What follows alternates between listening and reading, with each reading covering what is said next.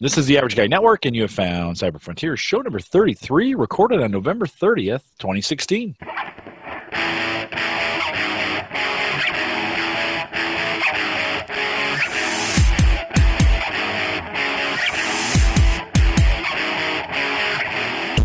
Here on Cyber Frontiers, we explore cybersecurity, big data, and the technologies that are shaping the future, all from an academic perspective, although not for very long. I am your host, Jim Collins, broadcasting live from the AverageGuy.tv studios here in Bellevue, Nebraska. And, of course, we post the show with world-class show notes, and they're mostly world-class because Christian writes them out at the AverageGuy.tv. If you have questions, comments, or contributions, you can always contact us via email. Send that email to me, Jim at the AverageGuy.tv. If you want to go to the mastermind himself, Christian at the AverageGuy.tv gets you there.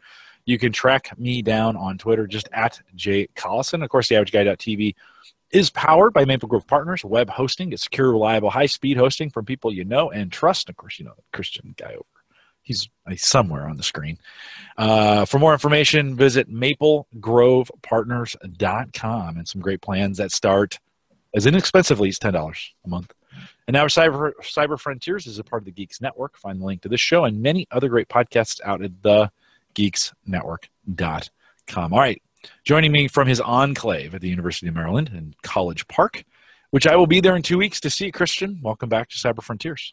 Thanks. Good to be on. I know we haven't been able to get one out in a while. It's good to have you down here in 2 weeks. And I'm going to jump into some security tonight on stuff that kind of took us by surprise over the holidays. And I think folks should find it interesting. It provides a real-world perspective of like, what are some of the security challenges that I'm encountering now in my day-to-day operational life, but also that the average users are becoming increasingly aware of as this impacts their own services. So I'm kind of excited to have a chance to do that today, walk through some screens. We're specifically going to be looking at web vulnerabilities, and, you know, as blogging and people using blogs gets more and more popular, so too does folks' blogs getting hosed essentially by some really nasty malware. And as a person running hosting infrastructure for our podcast communities, that's a major concern for me. And so I'm actually going to walk through a case study that happened at Maple Grove Partners in the last week on a particular malware that kind of took hold of a customer's website, and kind of what are all the forensic analysis and other things that had to go into triaging that, figuring out what it is, and what are some of the things that folks are doing in order to curb the onset. Yeah, I think pretty cool, because we oftentimes, if you go with a GoDaddy or a Bluehost or whatever, you never see the behind-the-scenes stuff. You're not going to get access to this kind of information. You're not going to kind of know the things that happen. I think one of the beauties of being a Maple Grove, partner or host provider, and being a customer is you. And so we kind of get some access to you. And so I've been looking forward to this, because you and I worked on it. You worked on it, over the holiday weekend. You shot me some notes and said, "Hey, can you do some stuff for me?" And it is one of those things. I mean, even with one of those other providers, you don't see necessarily the attacks unless you've put some security software in your WordPress instance to make it happen.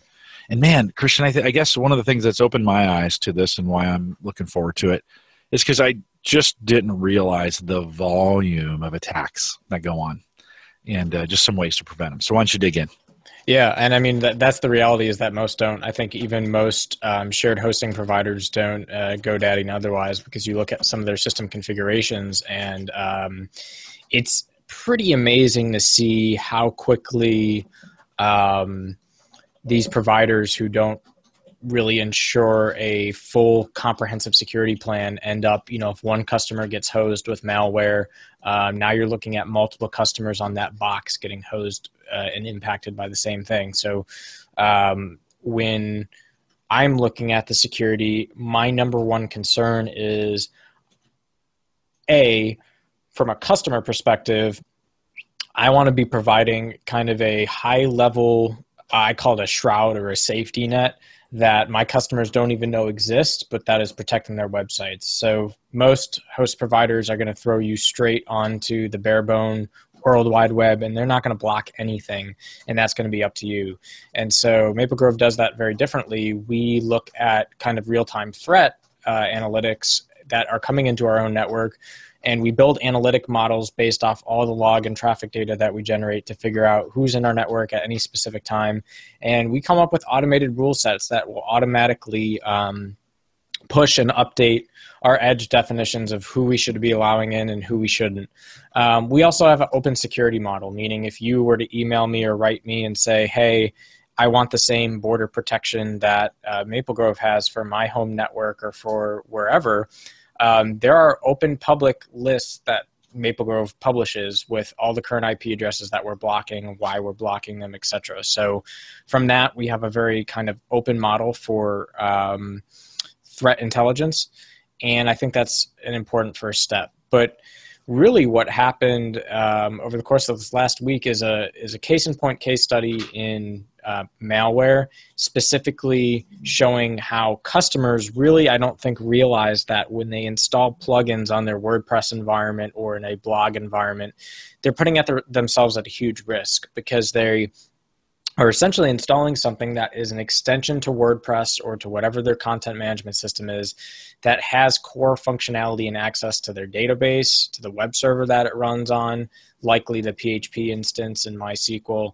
And as a result, if they install a plugin where the developer hasn't properly done their job in ensuring they write secure code, they can really be opening themselves up and potentially other customers, depending on how the web host goes about implementing it. So today I'm going to talk about kind of a specific worm that we saw, which exhibited what we call PHP object injection. This is a technique that essentially, when there is a vulnerability that can be taken advantage of, that is usually caused by a developer not properly coding their plugin. This allows attackers to basically upload custom code into your FTP, execute that custom code, and then essentially use your web server as a remote control bot, steal and exfiltrate your data, and potentially continue to breach other systems and provide up to maybe root level network access on the box that it compromised. So to start with that, we're going to first kind of walk you through an incident response that we had last week that will specifically kind of paint the picture. And then I will start screen sharing and walking through what some of the forensic steps were that we had to take.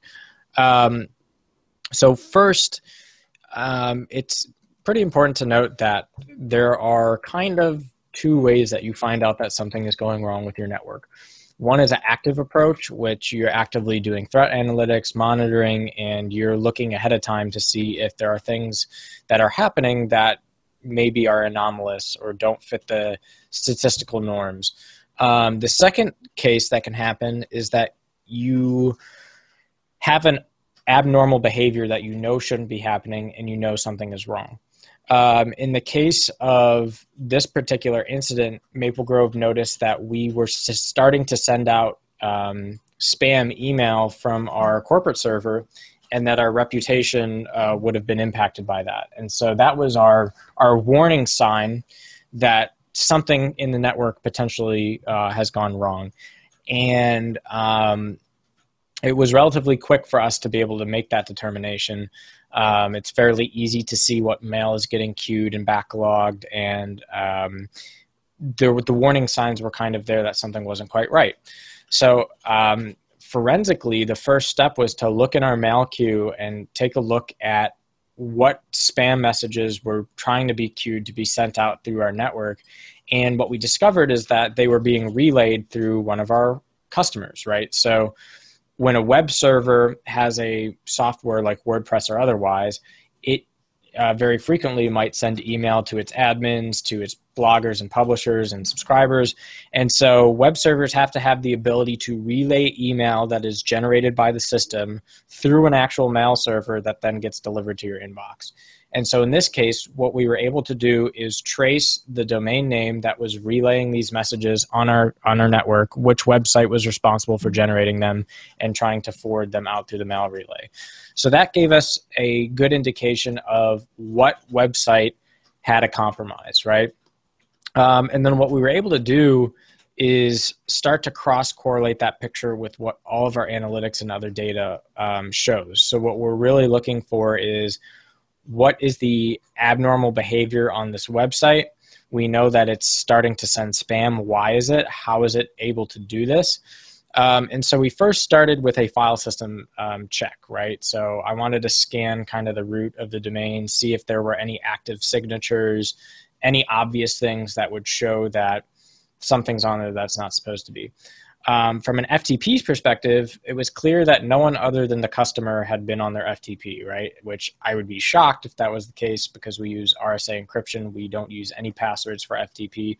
Brute force is a very unlikely technique in this case. So this gives me the clue as an administrator that somehow a file was modified or added through the internet, right? So it wasn't coming from FTP. It had to be something that changed with the website configuration. So I ran this scan and nothing showed up, right? There were no signatures, nothing obvious. But in manual inspection, I have a pretty good intuition on what are the WordPress files that are and aren't supposed to be there, right? So I know the core WordPress system files. I know what plugins are supposed to look like.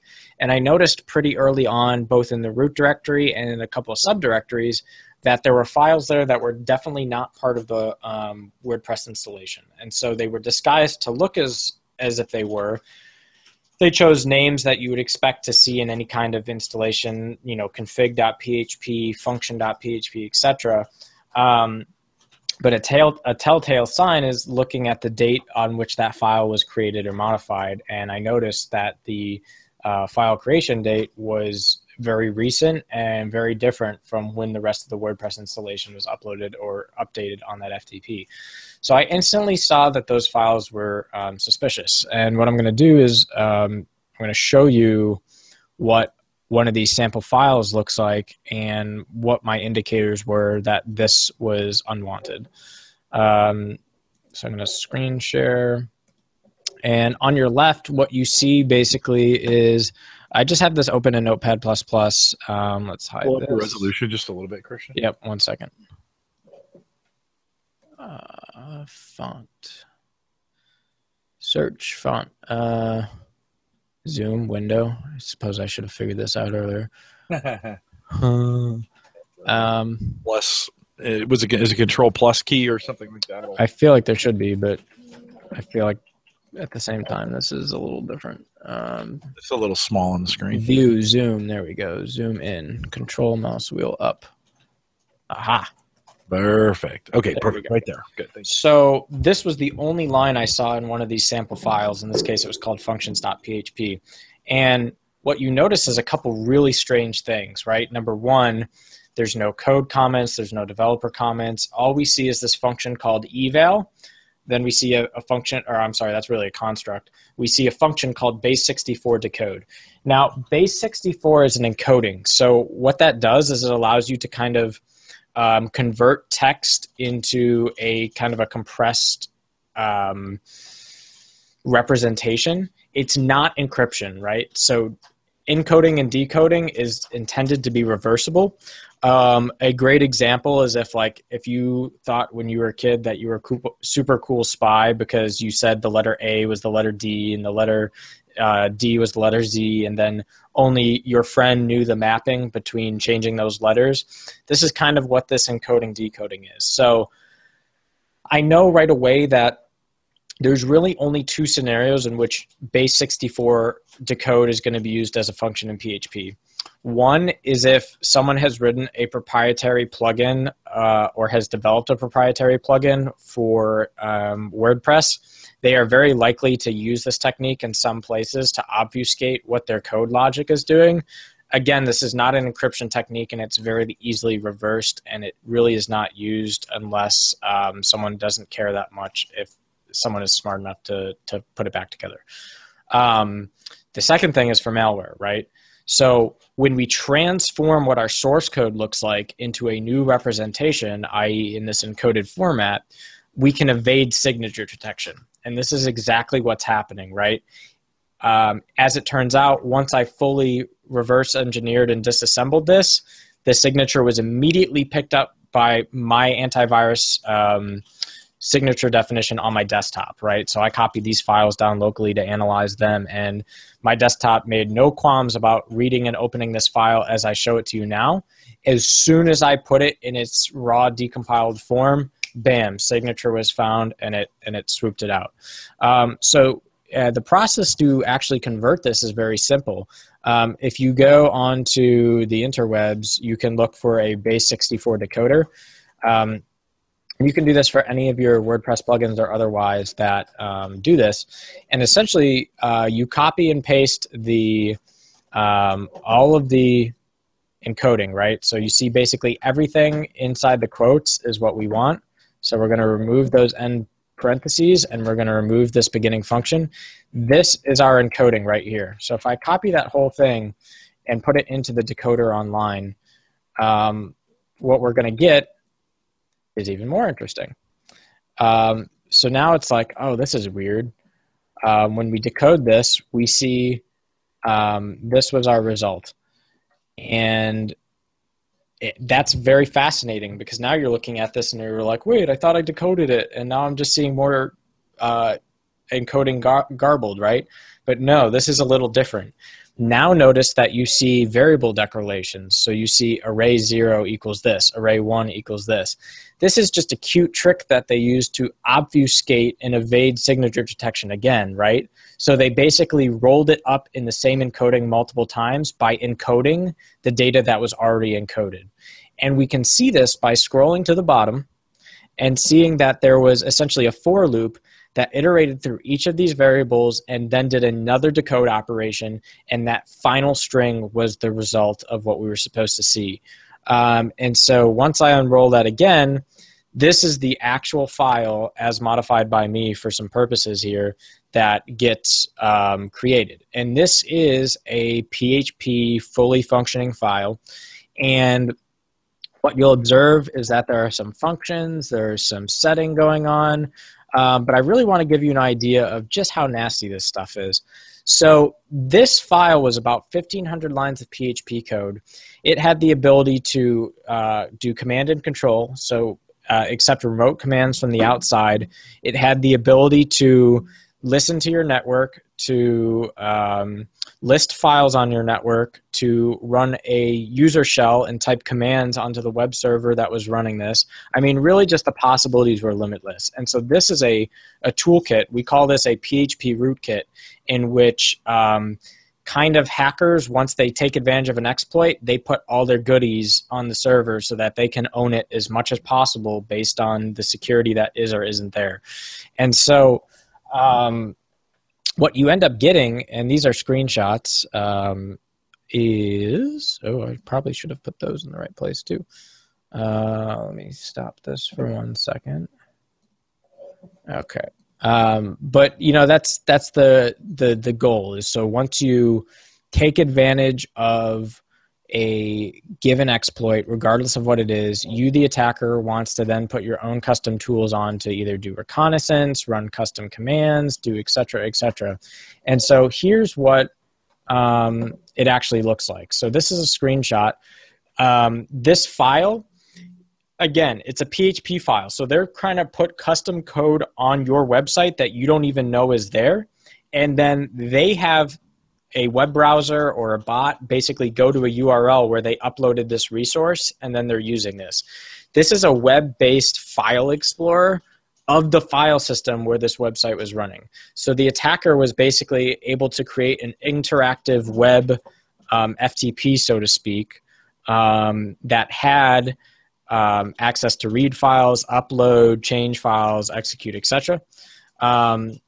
You can see this is a SQL browser where they would have attempted to try and attack and infiltrate databases. And that's bypassing your security, your FTP security that was on there, right?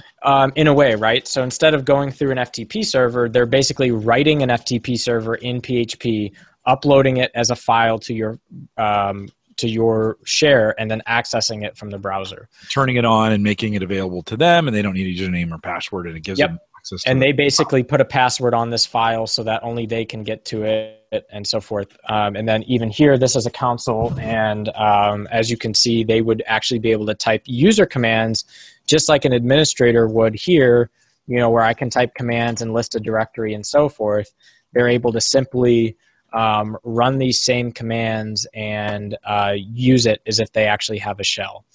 Now, I'm going to talk about a couple caveats of why Maple Grove was able to defeat this pretty soundly. Number one, we have containerization, which essentially means that the PHP software that runs WordPress and all these other things is only allowed to view certain directories for each customer website. So if we revisit the this first screenshot, this is the root file system for the particular website that had been taken advantage of. If I, the attacker, tried to drill up to the next directory up, where you would start seeing more of the system and other things that are designed to be admin only, he or she would be unable to, because there are protections in place that force them to stay within this local file system. The second observation is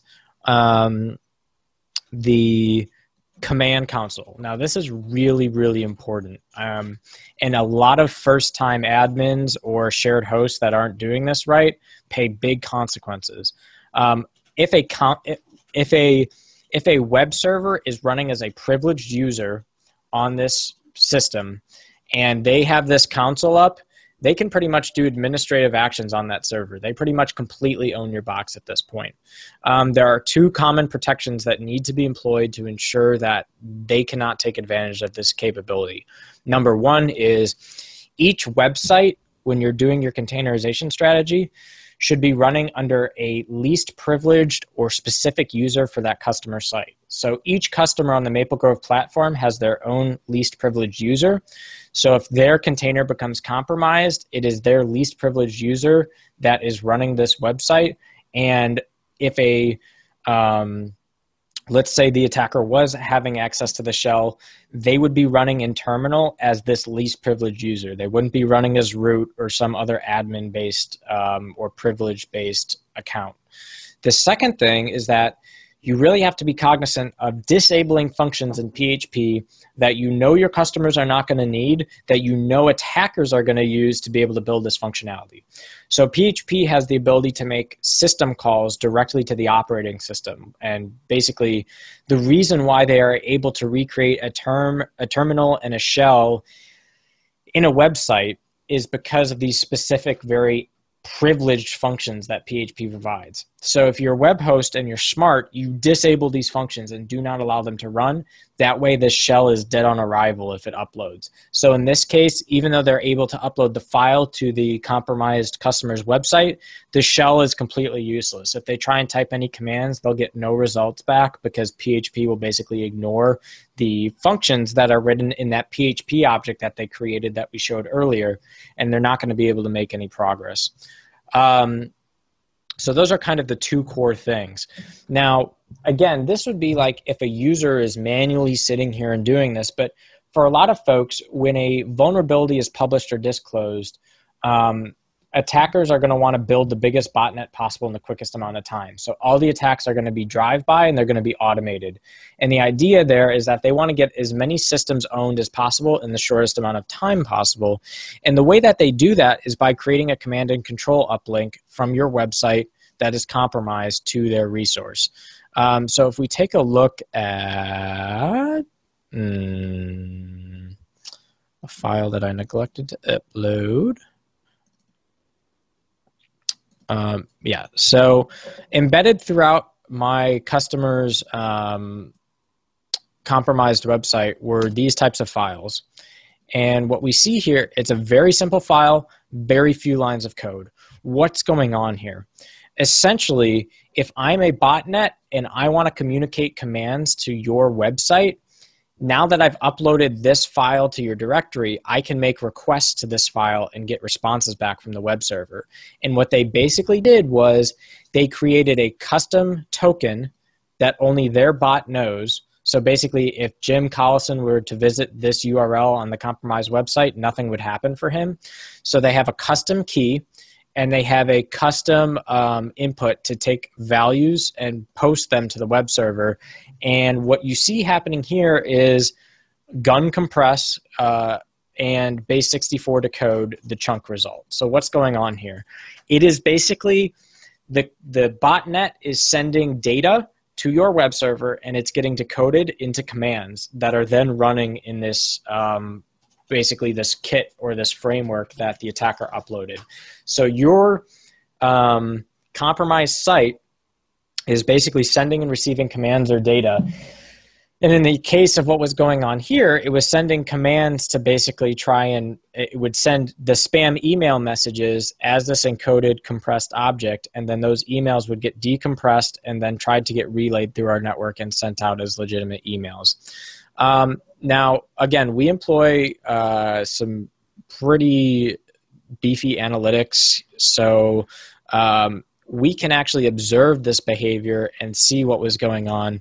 And I'm going to look up mainconfig.php throughout the Maple Grove Partner network in our history.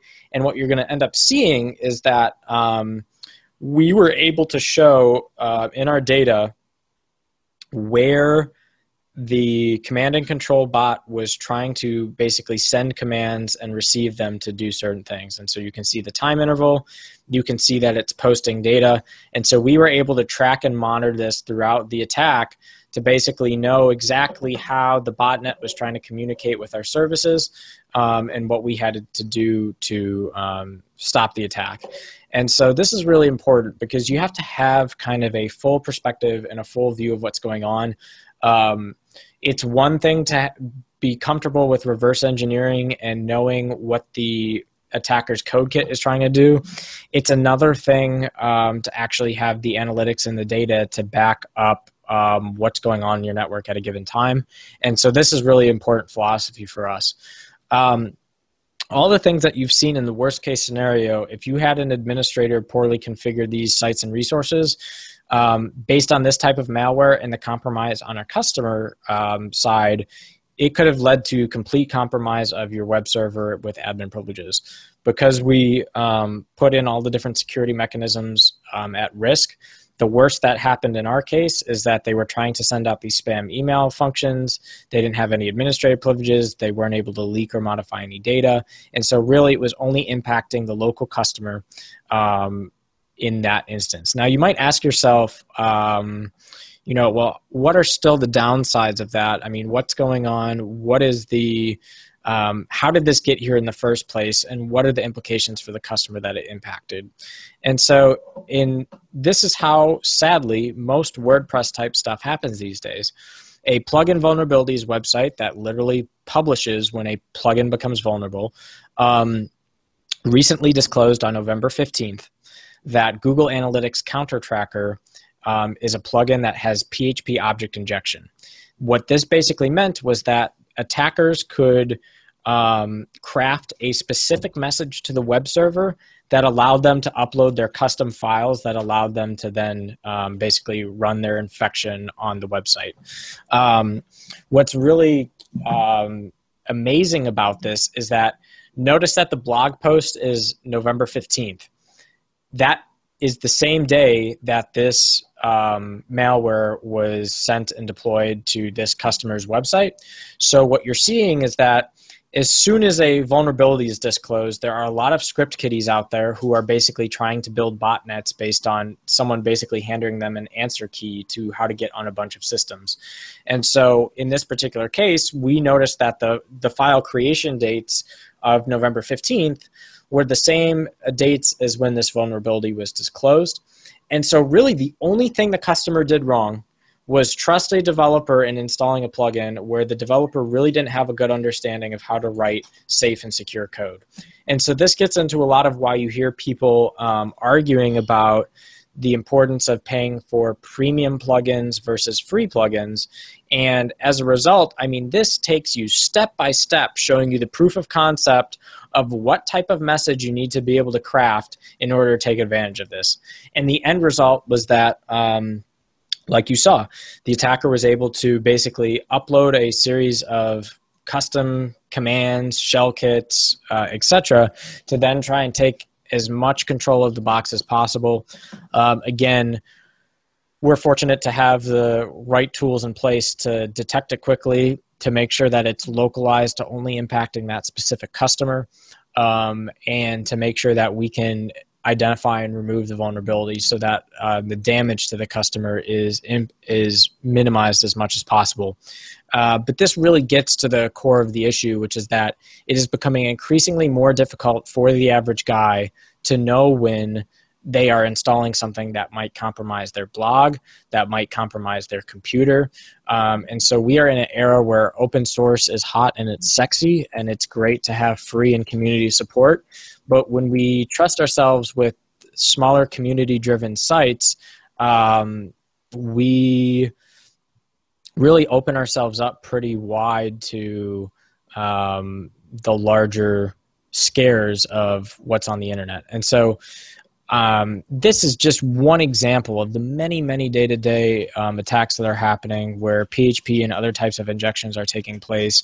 And so I get customers who are coming to Maple Grove now who say, I ran my WordPress site on GoDaddy for a year and it was hacked and I lost my data or it got completely destroyed. And what are you guys doing differently to avoid that? And this is not really necessarily a sales pitch for Maple Grove, although I suppose you can interpret it that way. It's literally more about understanding just the level of effort that goes into being able to protect these sites. And a lot of providers are not giving that level of detail.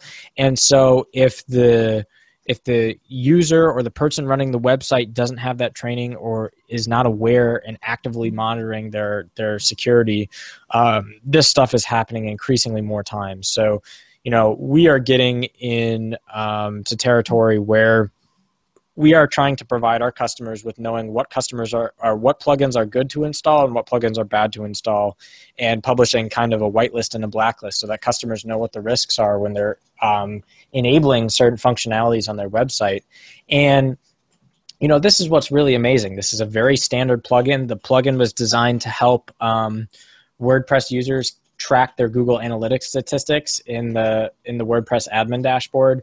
So, really just something you would think is harmless, is benign, isn't really going to be taken advantage of. And what's worse is once the attacker gets their initial hold on the system, they're going to do everything possible to make sure that you can't remove that short of doing a complete obliteration. So in this case, and I'm not able to show it for privacy reasons of how we have our file system laid out, but they systematically made copies of their command and control capabilities in plugin directories to appear as if they were part of other plugins that didn't have vulnerabilities. So the same file that does the same thing with different file names put in different plugin folders that were legitimate, safe plugins. And so you're really starting to deal with a level of sophistication that is over the head of most users who just want to run a blog and be up and running. And so this is getting more and more of an issue I'm drilling home on. Be really careful what plugins you're installing. Be really careful what you're doing out on the internet, because now we're getting to a point where the complexity of web scale, and particularly having dynamic websites, is really taking a hold, because these websites are pretty much fully fledged applications if you're running them on the desktop. And with that comes some of the same level of vulnerabilities. And, on chat, Drashna makes a great point. If it's exposed to the internet, it's vulnerable. This is absolutely the case. When you are running a public website, you are inviting the world to go and visit that website. And it's a free-for-all for anyone to try and find those little holes to kind of drill in. And so from a information security standpoint, we really want to minimize spread. We want early detection.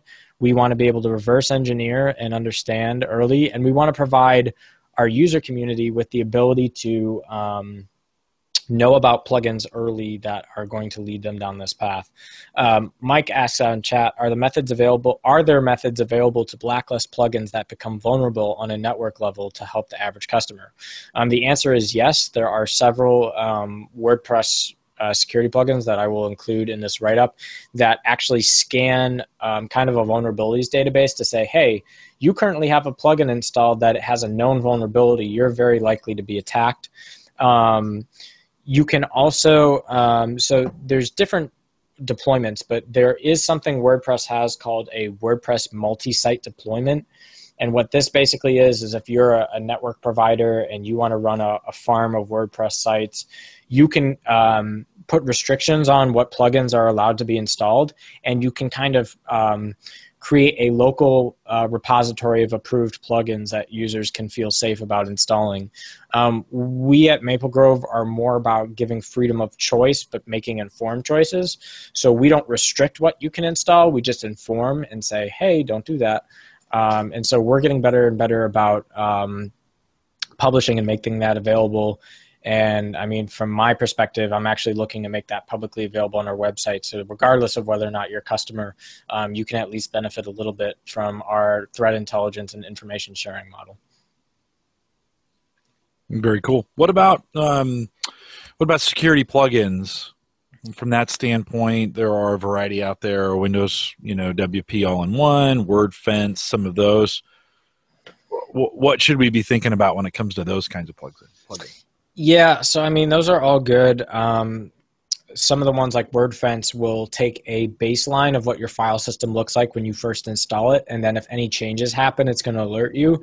That's kind of one of the best ways to know if maybe something is wrong with your website for a couple of reasons. Number one, that technique doesn't rely on you having or not having a signature for the malware. It's just saying, hey, something has changed and I don't know why. And it may have changed for a completely legitimate purpose, but at least you know that a change happened and why it happened. I'm drawing a complete blank on the name of the plugin I'm going to include in the show notes, but there's one specifically that does the vulnerability scanning for figuring out if you already have plugins installed that are vulnerable, or if it sees things in your file system that match known signatures or heuristics.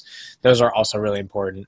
A lot of these plugins, like all-in-one security and whatnot, they're also looking at things like preventing brute force attacks on your admin login.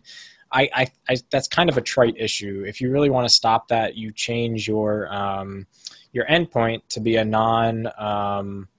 non-obvious location for them to try and brute force. And so if your default is WP admin to log in, you should probably change that to something else. Although, Christian, you and I did that, and I'm still it's like they found it again. Right. And so it's not that they found it again, it's that they are using, so when you use like Windows Live Writer, for example, to connect to your site, that has not changed. So there are other ways to try and make logins happen besides going through the web interface. And so we're also going to look at basically figuring out how to change it so that the customer knows how to connect their LiveWriter instance so that they can get directly to it. But the average bot hitting that doesn't. We also have just recently turned on, hopefully it's died down a little bit today, I don't know, but we have custom analytics that see if a bot is trying to start hitting the endpoint that the LiveWriter and other services use, it automatically gets blocked out of our entire network so that all customers don't have to worry about that in the future. So those are the types of proactive analytics that we take, where as soon as they reach a certain threshold, that IP is being dropped at the network level, and that's protecting all of our customers, not just the one that is being impacted by the attack. Yeah. Go ahead. I'm sorry.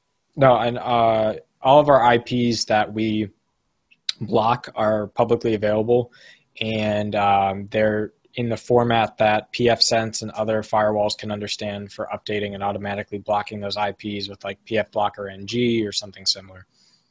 You were talking about that other option for them to log in besides the web, the web interface. Mm-hmm. There's a XBRCMC, I forget the name of there's a file. XMLRPC.php, that's what it is, yeah. And is that what you're talking about? In other words, and if I just shut that off, now that would cripple LiveWriter, so to speak, for me. Right. Some of the other issues that I'm still figuring out myself is that I think that also when you do, what do they call it? Trackbacks or like link backs on the article and that, I think the third-party site that's trying to get a link back or a track back is expecting that file to be there.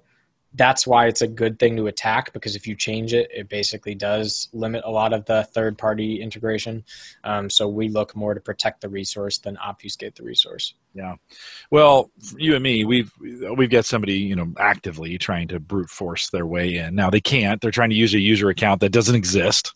They keep trying over and over, kind of over and again. The logs, again, WP All-in-One is what I'm using. The other ones would do this as well. I get some logs available, failed login records. It tells me and in this case, we've got one active user that just keeps banging it. It's never going to get in. It's a little annoying because I have email set up. Every time somebody tries to do that, I get an email. So I've gotten dozens to hundreds of emails over the last couple of days since we've gotten some of these things worked out. Yeah. But one of those things to kind of look for, and I think you mentioned earlier, as a provider, you may consider some of those to be automatically blocked at the network level so they don't impact the rest of the customers. Obviously, that's an active, hacker, spammer, whatever you want to say, right? Right. No, absolutely. And so put their IP address on the web just so people could start in this show, just so people can start hacking them back with that. Well, I don't know if I'm going to advocate that because you might have other federal law issues to deal with, but we provide lists of who these people are so that you can go and block them. And it's even great to do on your home network, right? Like even though these attacks are, targeting web servers and so forth, you can subscribe to the Maple Grove Partners list and make sure these IPs aren't coming into your home network.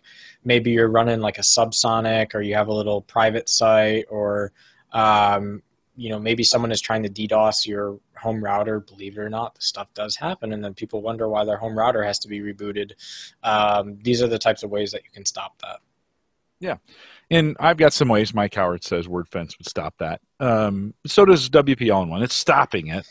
I'm getting logs, and I've set up, I want to get email notifications. I don't have to do that. I want to get email notifications when those things are at least attempted. We're kind of tracking this for some, we kind of want to see the activity that's going on right now to do some due diligence on it. So sure. What most people don't realize though about, dealing it at the level of like WordPress Fence or any of the specific, WordPress level plugins that do this type of security management is that every time that person hits the site up prior to you blocking is wasted resources.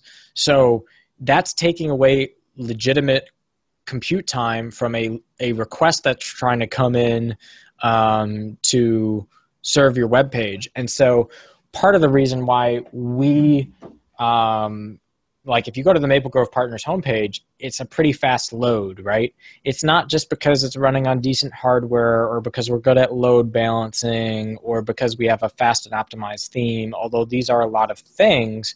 It's also because I know I have good guarantees that someone isn't DDoSing and hitting the page every, 100 milliseconds from 20 different IP addresses, all of whom are illegitimate users. So really stopping DDoS or just bad requests in general at the network level where you're dropping packets so that the web server never even sees those packets is huge, because that changes your performance baselines. And most people don't have the ability to do that on shared hosting or otherwise. We really make that a focus and a priority, though, to do network level blocks because a lot of individual users, they're going to block IP addresses in their htaccess file. They're going to block it with these WordPress plugins. Now, guess what? Every time every time someone goes and visits your website, the web server has to look up, are you one of these IPs that I have to block? Now, granted, these lookups are very fast. We've come up with great techniques to be able to do this. But when we're talking about this at scale, it does have a performance consideration. And especially when you see the larger scale distributed DDoSes on the XML RPC files, that's when you really start to notice the performance difference between blocking it at the network level and blocking it at the website level. That's a good explanation for sure. The motivations, let's go back a little bit to the motivations again. So you mentioned, I think, two things in there. Let me just clarify those. So as we think about why they would want to take over the site, you mentioned spam, sending spam emails, and there's big money in being able to send out spam, right? So they're basically taking over your server so they can own your IP so that they won't themselves get blocked when they're sending out spam email, right? Yep.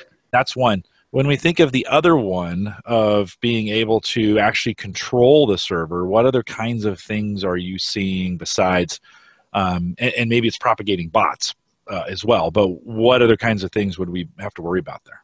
Yeah. So, I mean, data exfiltration is pretty huge. So if I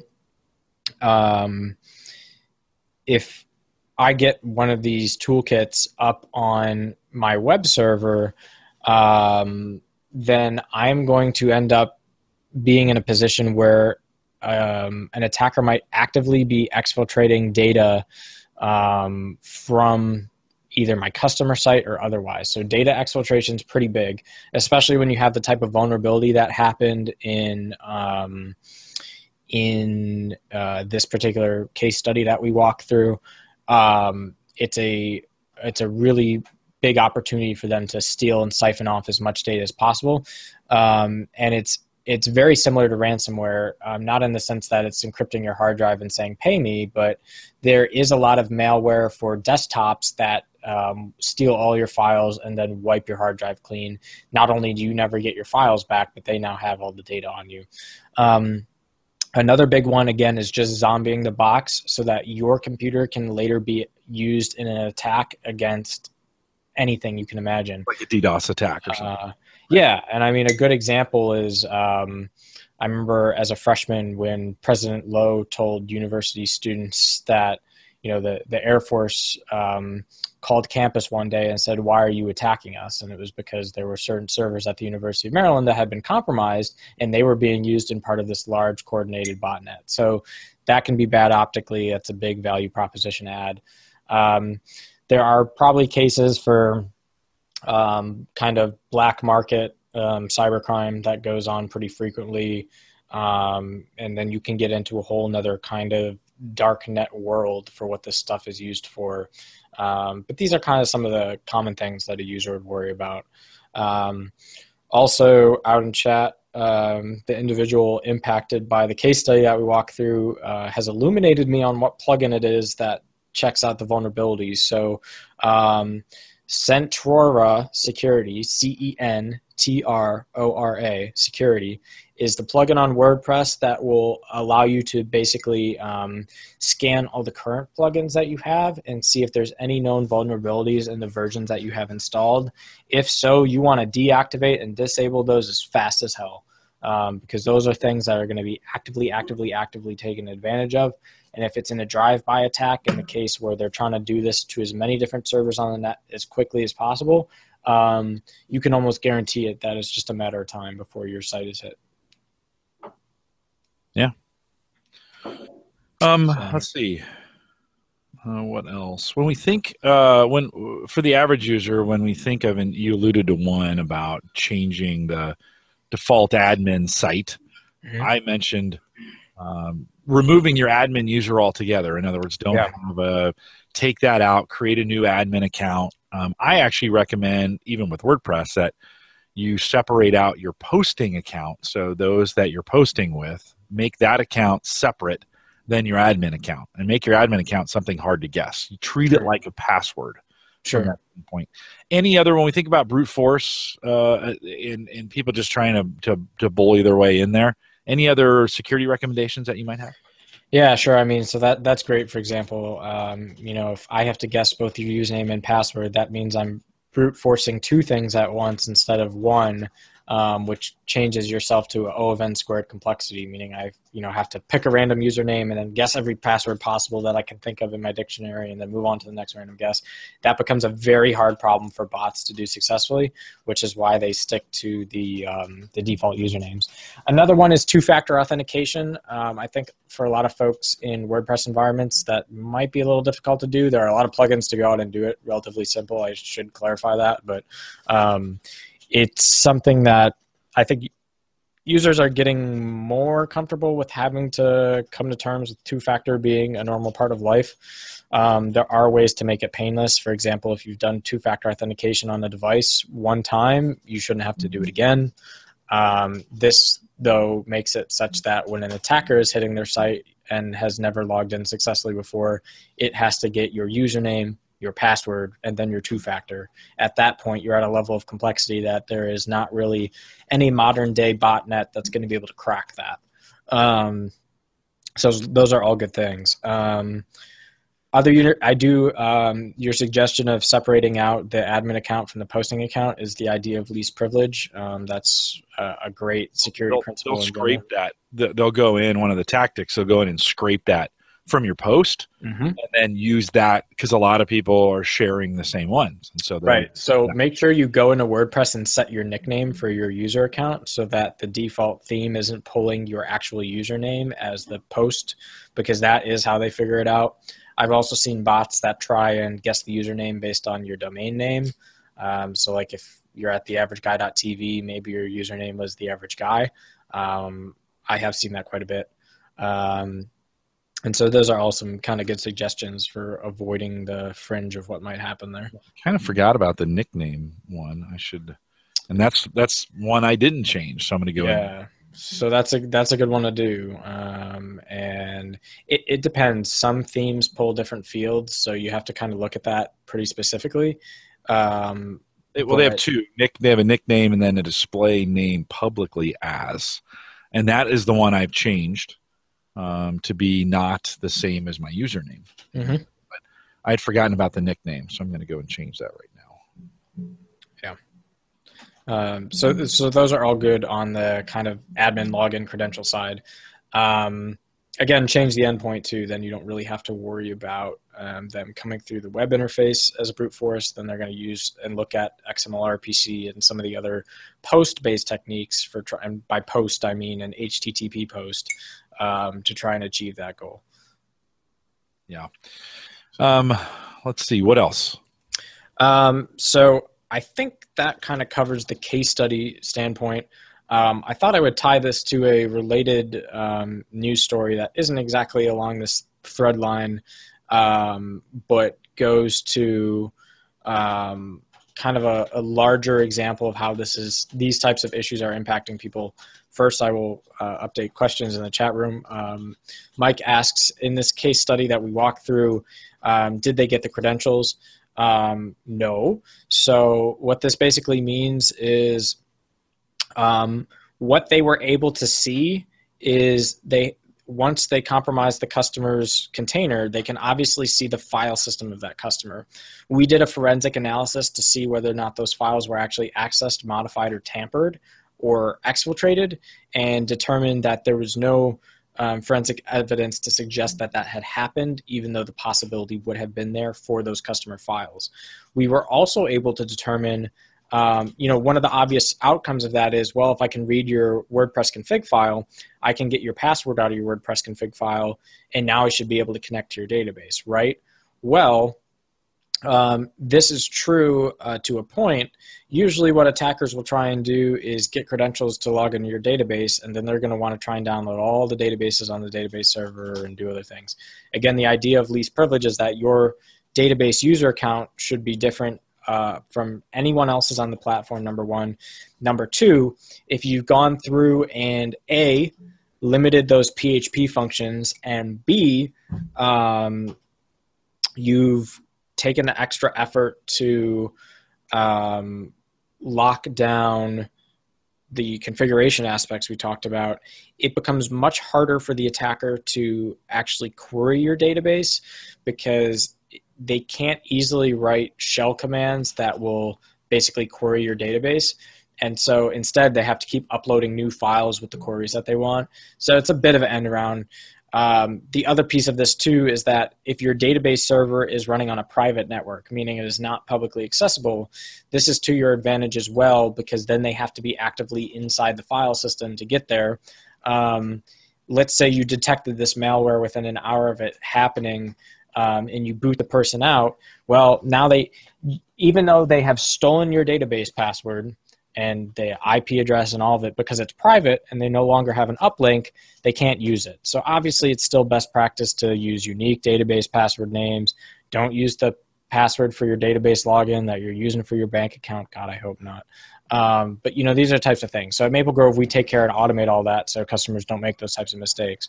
But so at the end of the day, in this particular case, yes, the customer container was compromised. They were able to basically try and run this spam bot, but no, there was no forensic evidence of tampering, modification, or exfiltration, and no other customers or core infrastructure was impacted because of our containerization strategy and because of the security features that we have, and because of the analytics and threat monitoring that we're doing to ensure that requests are happening in a legitimate way.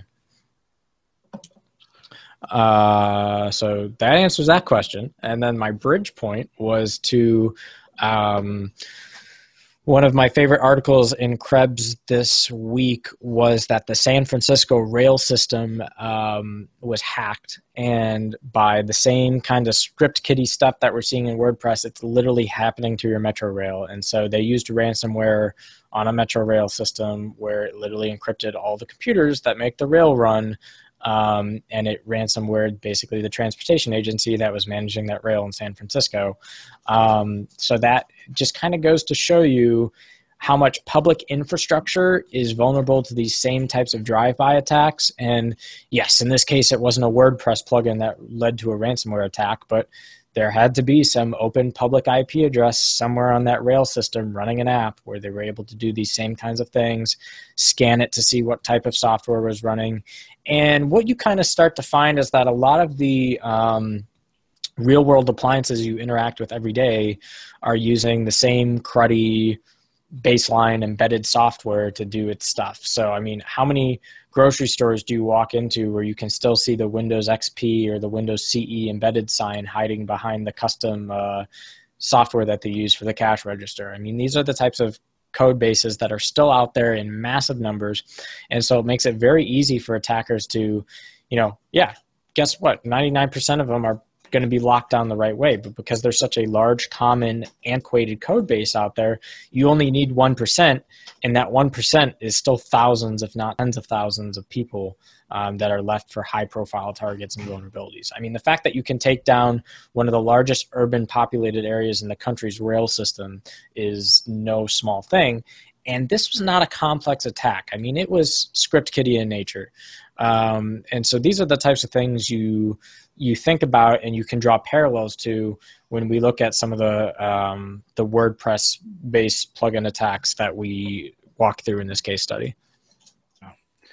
Dresden mentions Windows. What about DOS?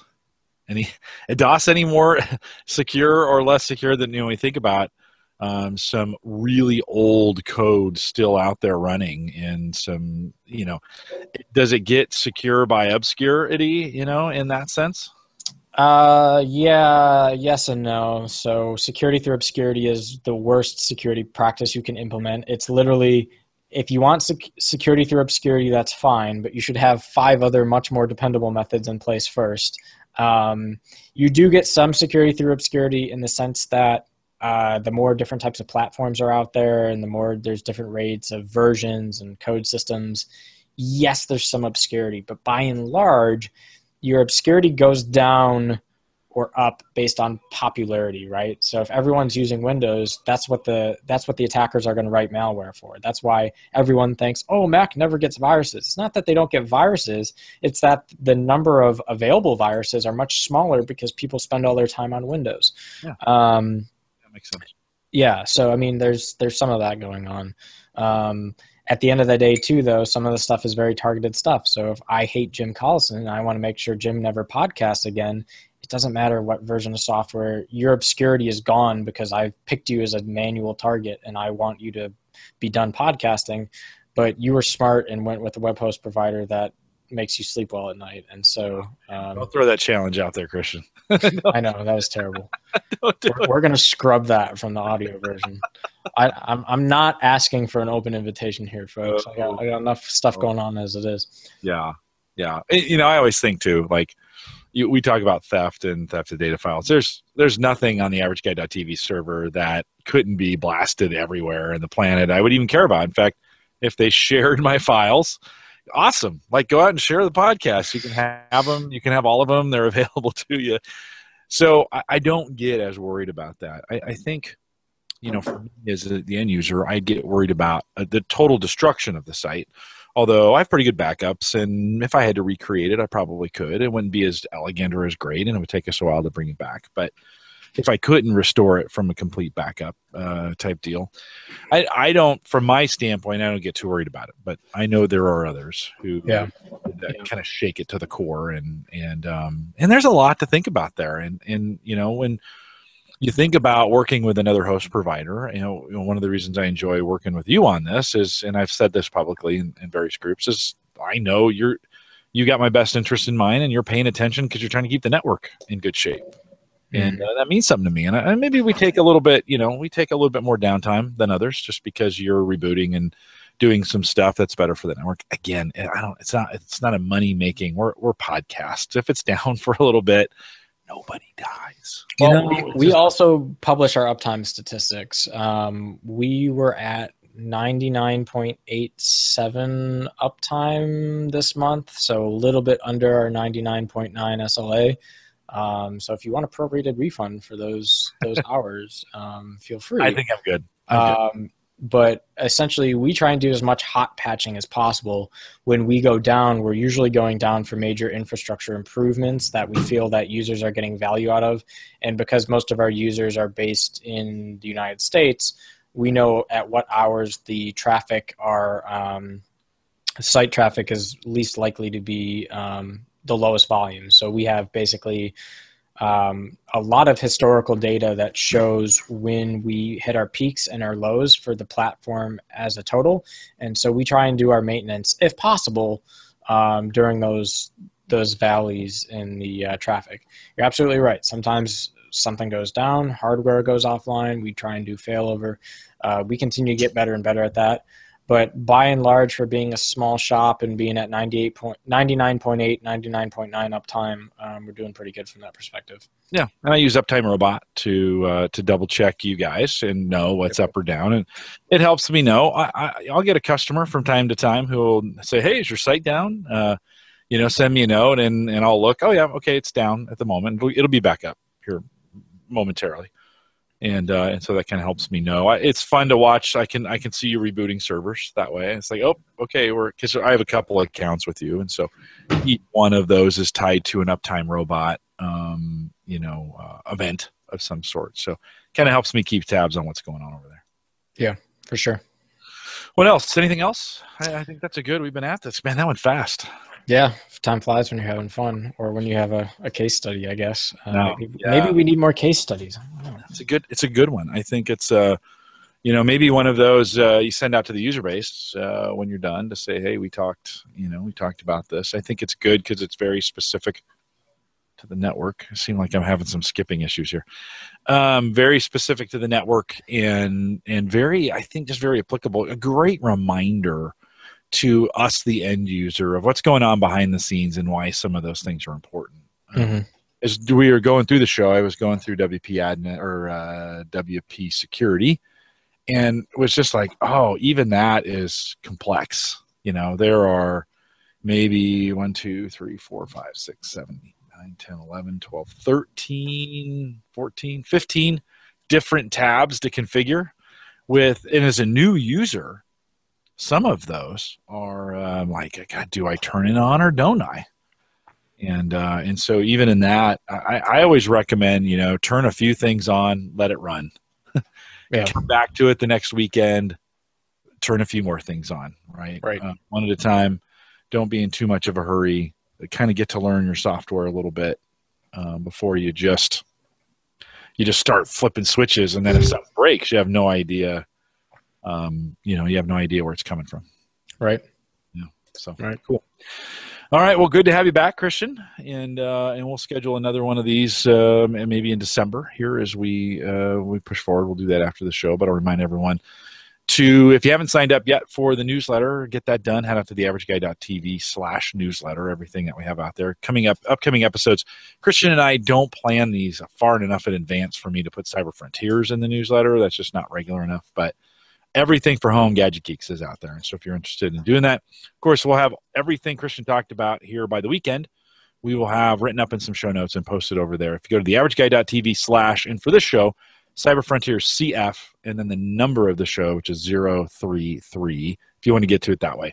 It'll be on the, it'll be in the top for a while because it takes us a while to get these shows out. But the show notes, they're always worth reading. Christian always does a great job. That's one of my favorite parts about doing this with Christian is he writes the show notes. So, and they're always done very, very well. So you should go out and visit those as well.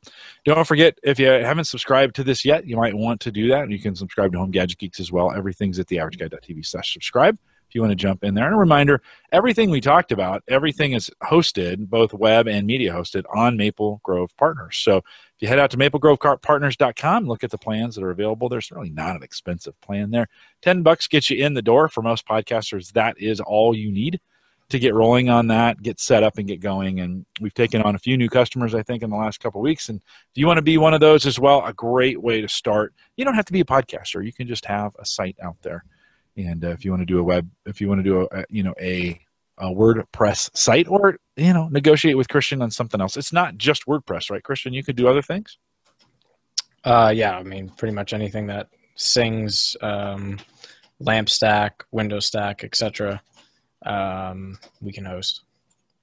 Yeah. So get out there, check it out, maplegrovepartners.com. If you enjoyed this, we'd ask that you share it. We want to thank everybody in the chat room for coming out tonight on quick notice. We had for the first time ever, Christian, I couldn't believe it. Hangouts didn't work. It was pretty great and terrible. Broken, unbelievably broken. In the 3 years or so, maybe 4, we've been using Google Hangout on air. I have never seen them broken, and I speak very highly of them and all the things that we do. So we didn't get it we didn't get it done last night. We got it done tonight. But if you enjoyed it, we ask that you share it. With that, we'll say good night. Good night.